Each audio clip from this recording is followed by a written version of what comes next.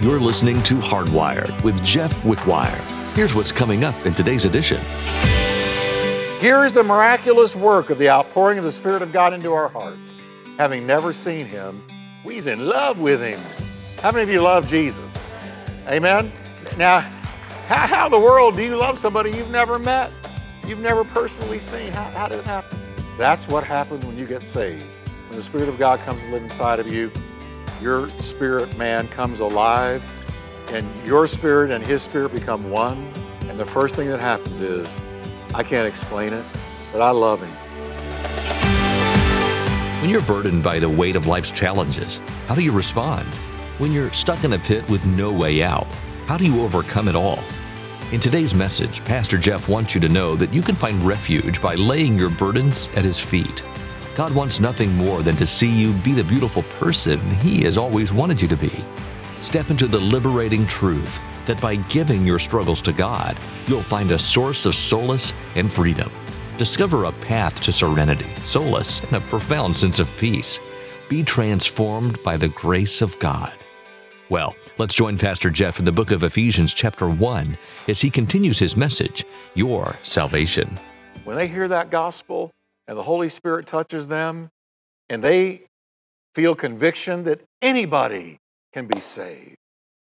He says in verse 3, "Blessed be the God and Father of our Lord Jesus Christ, who according to His abundant mercy has begotten us again to a living hope through the resurrection of Jesus Christ from the dead." Now that word begotten is loaded. It's pregnant with meaning, okay? It means new birth, born again. He has begotten you. You have literally been in the Spirit conceived by God. You're born again.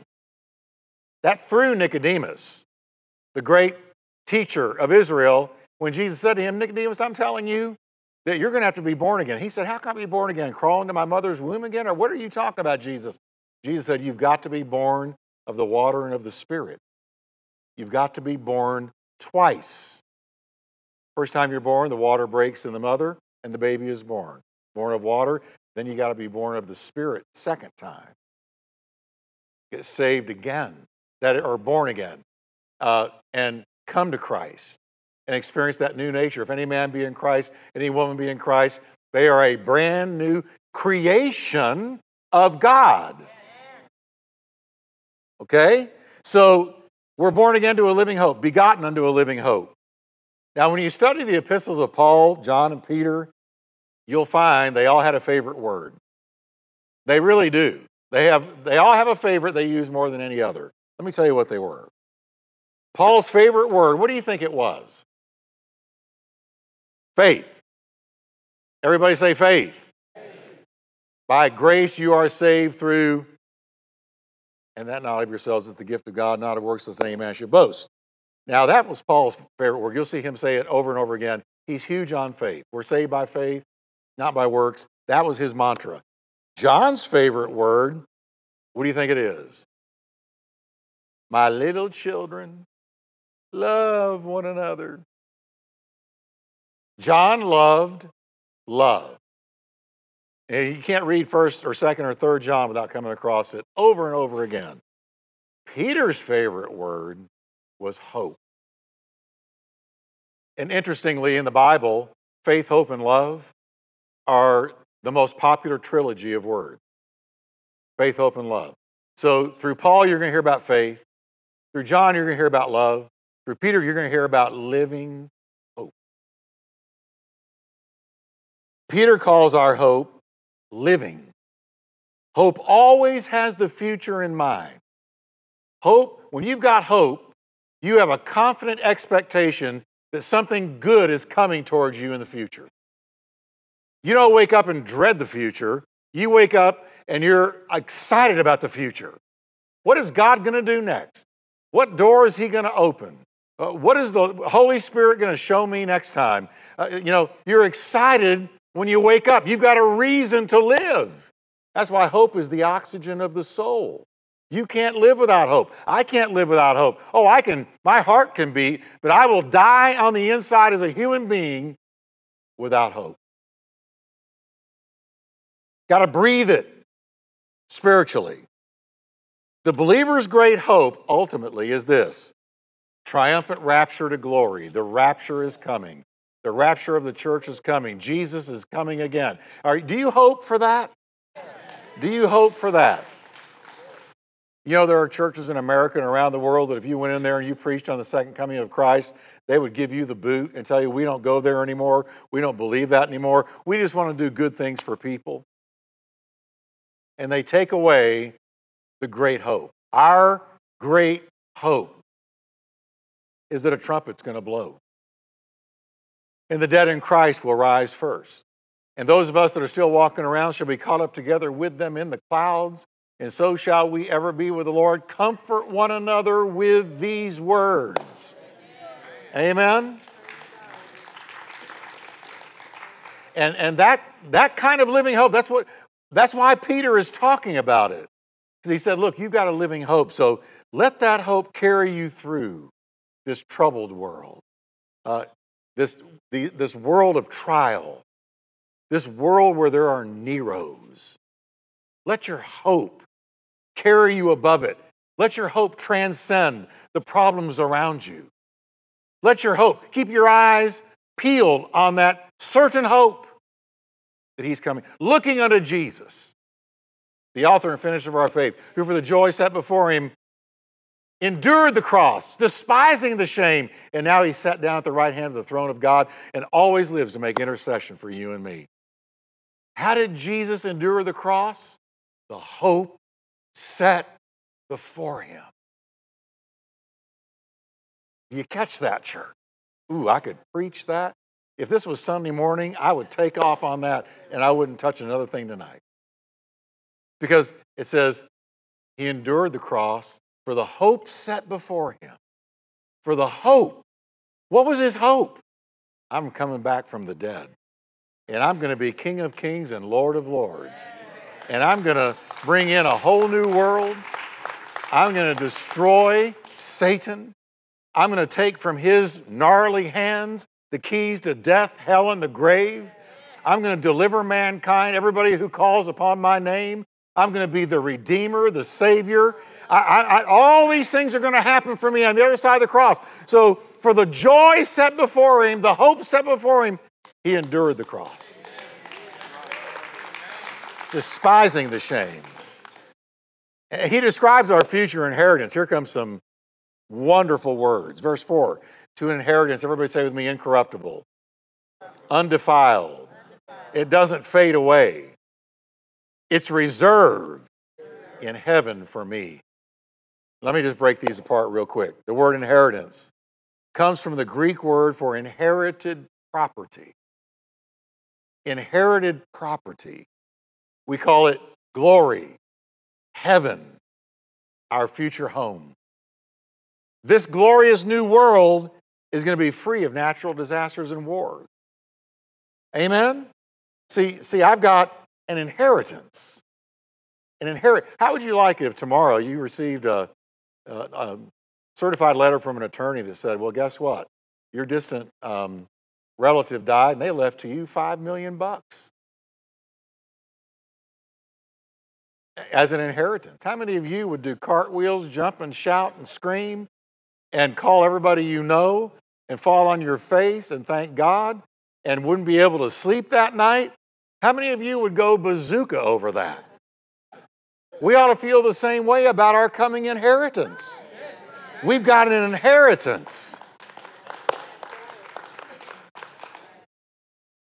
That beautiful place called heaven that we've inherited through the blood of Christ. No more war. No more carnivorous activity. I love this. Creatures aren't going to eat each other anymore, and we're not going to be eating them. Yeah. The lion will lay down with the lamb. They'll all get together. You know, we used to say, can't we all just get along? In the millennium, we will all just get along. Right? All carnivorous activity gone. Deserts are going to blossom like the rose, Isaiah wrote. Crime will be no more. No more bars on windows. No more locked doors. No more need for police. I love the police. We honor the police, but they will lose their job in the millennium. The millennium will fully defund the police. It'll defund every law enforcement agency on the planet. And then here's the cool thing. All people will be filled with the knowledge of the Lord as the waters cover the sea. So everybody say inheritance. Now, he also says it'll be incorruptible, which means incapable of decay. Our city will have no mold in it, no rust, no wear and tear. Things won't break down, fall apart, crumble, no more decay, because it's incorruptible. No more cities falling apart. No. Then he says undefiled. The very same Greek word is used to describe Jesus, our great high priest. He's undefiled. Our coming home, heaven, will be in the same way, undefiled. It means free from all contamination. Physical and spiritual. There will be no more contamination. No smog. Amen. No stuff filling the air. I remember one time flying into a certain city, and until you got way down to almost the airport, you couldn't see it. There was so much smog. Not heaven. Heaven is going to be clear as crystal. The devil attacked our Lord viciously on earth, but he remained uncontaminated. Amen? He touched the leper, but it didn't contaminate him. He touched a corpse, but it didn't contaminate him. And our new home is going to be free of all moral and spiritual filth. Clean, pure, pristine. That's our coming inheritance. Amen. And I like this. Peter says our home will never fade away. It won't fade away. Everything on this earth eventually fades away. You know, Cindy and I moved here about 1.5 years ago. I had a house built. I was able to sell the house that I had paid off after living in it for 29 years in North Fort Worth. And so we took that and came here and built a house, brand new house. But you know what? A couple of weeks ago, or really last week, we're outside and we turned on the hose. Wasn't very much water pressure. This was after the freeze. And I began to see water dripping way behind the faucet.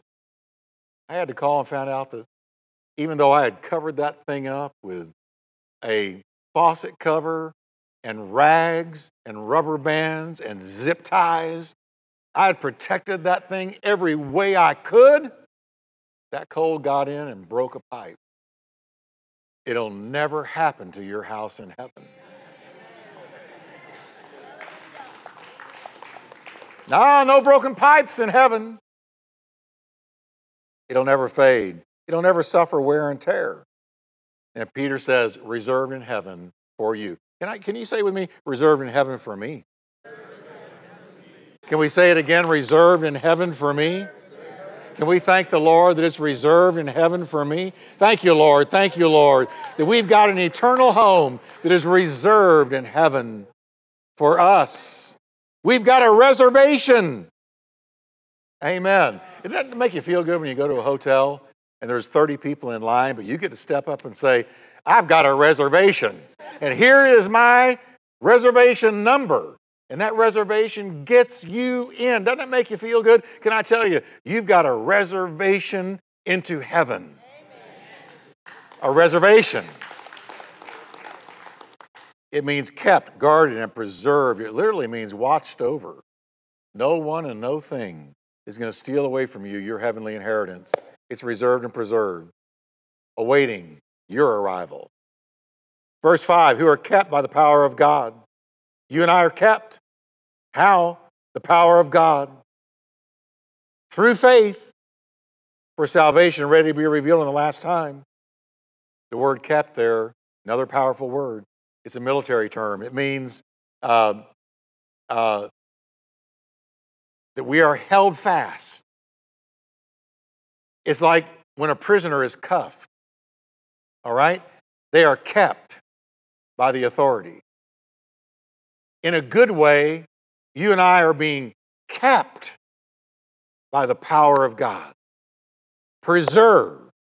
It's the word used to describe how Paul's enemy, the governor of Damascus, kept the city of Damascus under armed guard, hoping to lay hands on Paul. The power of God is keeping you and me. You know, people so often talk about, well, you know what? I'm just a little concerned because you can so easily lose your salvation. They're always talking about how people can lose it. I'd rather talk about how God can keep it, how God can keep you and God can keep me. I am being kept. Can we say together, I'm being kept? By the power of God. Guess what? We have an invisible angelic bodyguard all around us, as well as God's Holy Spirit within us. And God has said, once you come to Him, no man will pluck you out of my hands. Why? Because I'm keeping you. You are kept by the power of God. I believe that believers walking under the lordship of Christ are invincible until their time comes. You're being kept. You're being kept. Peter knew what he was talking about when Herod threw him in prison. They were telling him, your end comes tomorrow. They're going to pull you out in front of the Sanhedrin, in front of all the people, and they're going to take your head tomorrow, Peter. But the church prayed. And what happened? An angel appeared. And what did the angel do? As soon as the angel came into the room, his chains fell off. And the prison doors swung open. And Peter stood up and walked out. And then the gates on the outer court opened as well. Can you imagine this? Peter's thinking he's in a dream, but no, it's an angel delivering him. Why? Because it wasn't his time. He was kept by the power of God. Say with me, so am I. Amen. Peter says, this great salvation in which we stand is ready to be revealed. This phrase comes from the Greek word apokalypto, which you know is the word for the book of Revelation, from which we get the word apocalypse, apokalypto, apocalypse. It points to the time when Jesus is returning.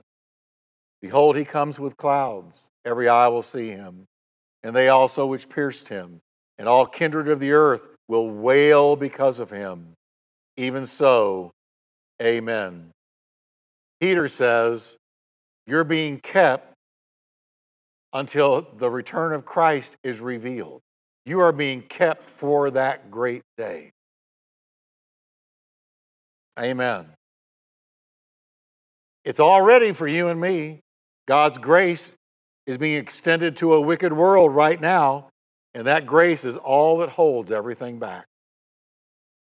When the last person has been saved, and did you know that in the eyes of heaven, there's going to come an hour, a moment, a second, when the last person is going to be saved. And God's going to know that's the last one. And when that happens, he's going to say, blow the trumpet. Son, go get your bride.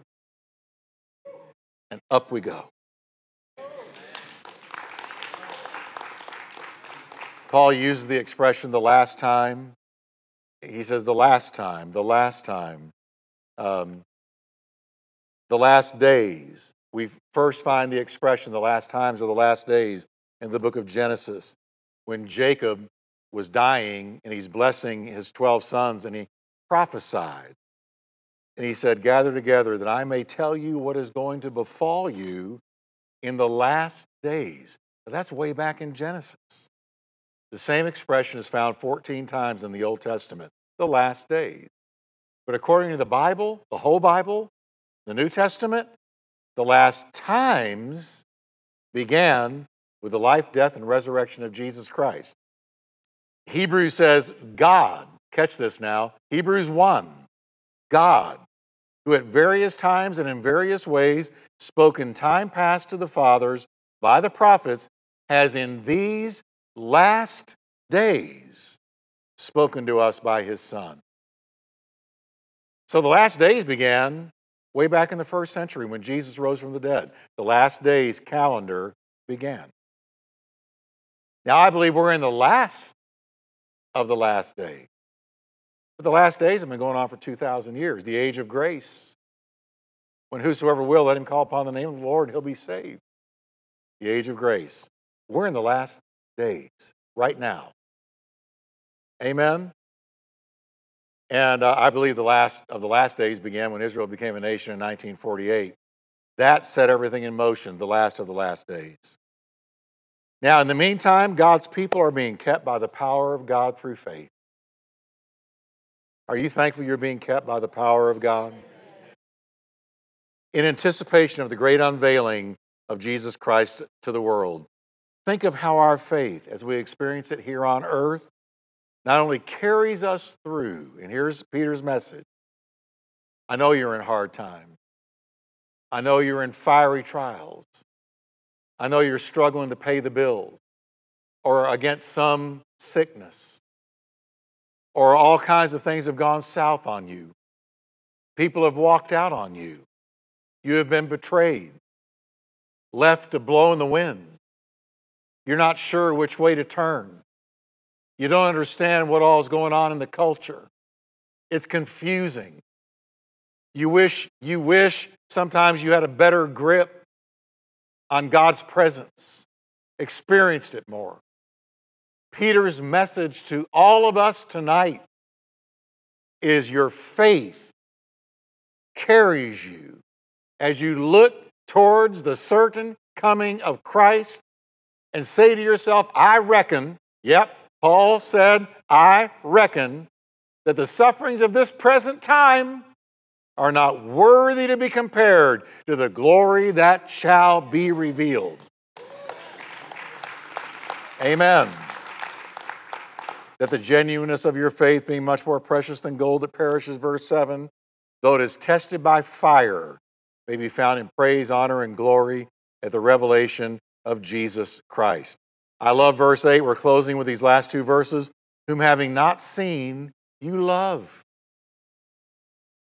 Though now you don't see him, yet believing, you rejoice. Everybody say rejoice. How do we rejoice? By believing with joy inexpressible and full of glory. He says to these scattered people, here is the miraculous work of the outpouring of the Spirit of God into our hearts. Having never seen him, we's in love with him. How many of you love Jesus? Amen? Now, how in the world do you love somebody you've never met? You've never personally seen? How did it happen? That's what happens when you get saved. When the Spirit of God comes to live inside of you, your spirit man comes alive, and your spirit and his spirit become one. And the first thing that happens is, I can't explain it, but I love him. I cannot tell you in words how it happened, but I love him. I love him. Amen. Do I love him perfectly? No. Do I love him better than I did last year? Yes, hopefully. Am I going to love him better next year? Yes, if I continue pursuing him. Amen. Amen. Remember when the Queen of Sheba, and I'm closing with this, Queen of Sheba finally met Solomon, and she said, wow. She said, everything I heard about you, the half was never told me. Because now I'm seeing you. And seeing you, I know I never had the full picture till now. You know what we're going to say to Jesus when we get to heaven? The half wasn't told me. Now I see it all. And I'm overwhelmed. Amen. In today's message from Pastor Jeff, he showed you the importance of storing up treasures in heaven by wholeheartedly submitting to God's purpose. Align your life with God's plan and prioritize heavenly treasures over earthly pursuits. As you navigate the challenges of life, let your submission to God's purpose be a means of accumulating spiritual riches. Don't get caught with your tail between your legs, and be prepared for imminent coming of Christ. If you're interested in learning about Hardwired, Diane has some things to share. Are you interested in partnering with us here at Hardwired? We'd love for you to come alongside us in supporting this ministry. All you have to do is go to our website and find the Donate tab. It's that easy. That website again is hardwired.org. Thanks so much for prayerfully considering this today, and thanks for listening to this radio ministry. Daniel has more to tell you about what's ahead. on the upcoming edition of Hardwired. In his next message, Pastor Jeff wants you to know the importance of letting your salvation be a difference maker in the world. Allow the grace of your salvation to shape your interactions and influence the lives of those around you. Embody salvation in everything you do, and let the change be a source of inspiration and hope to others. Be a catalyst for positive change, not just in your own life, but until the whole world hears the name of Jesus. There's more Pastor Jeff has to share from the book of 1 Peter, so be sure to join us again. And if you missed any part of today's teaching, you can find it online at hardwired.org. We're so glad we can be part of your day today, and we pray you've been blessed by today's edition of Hardwired.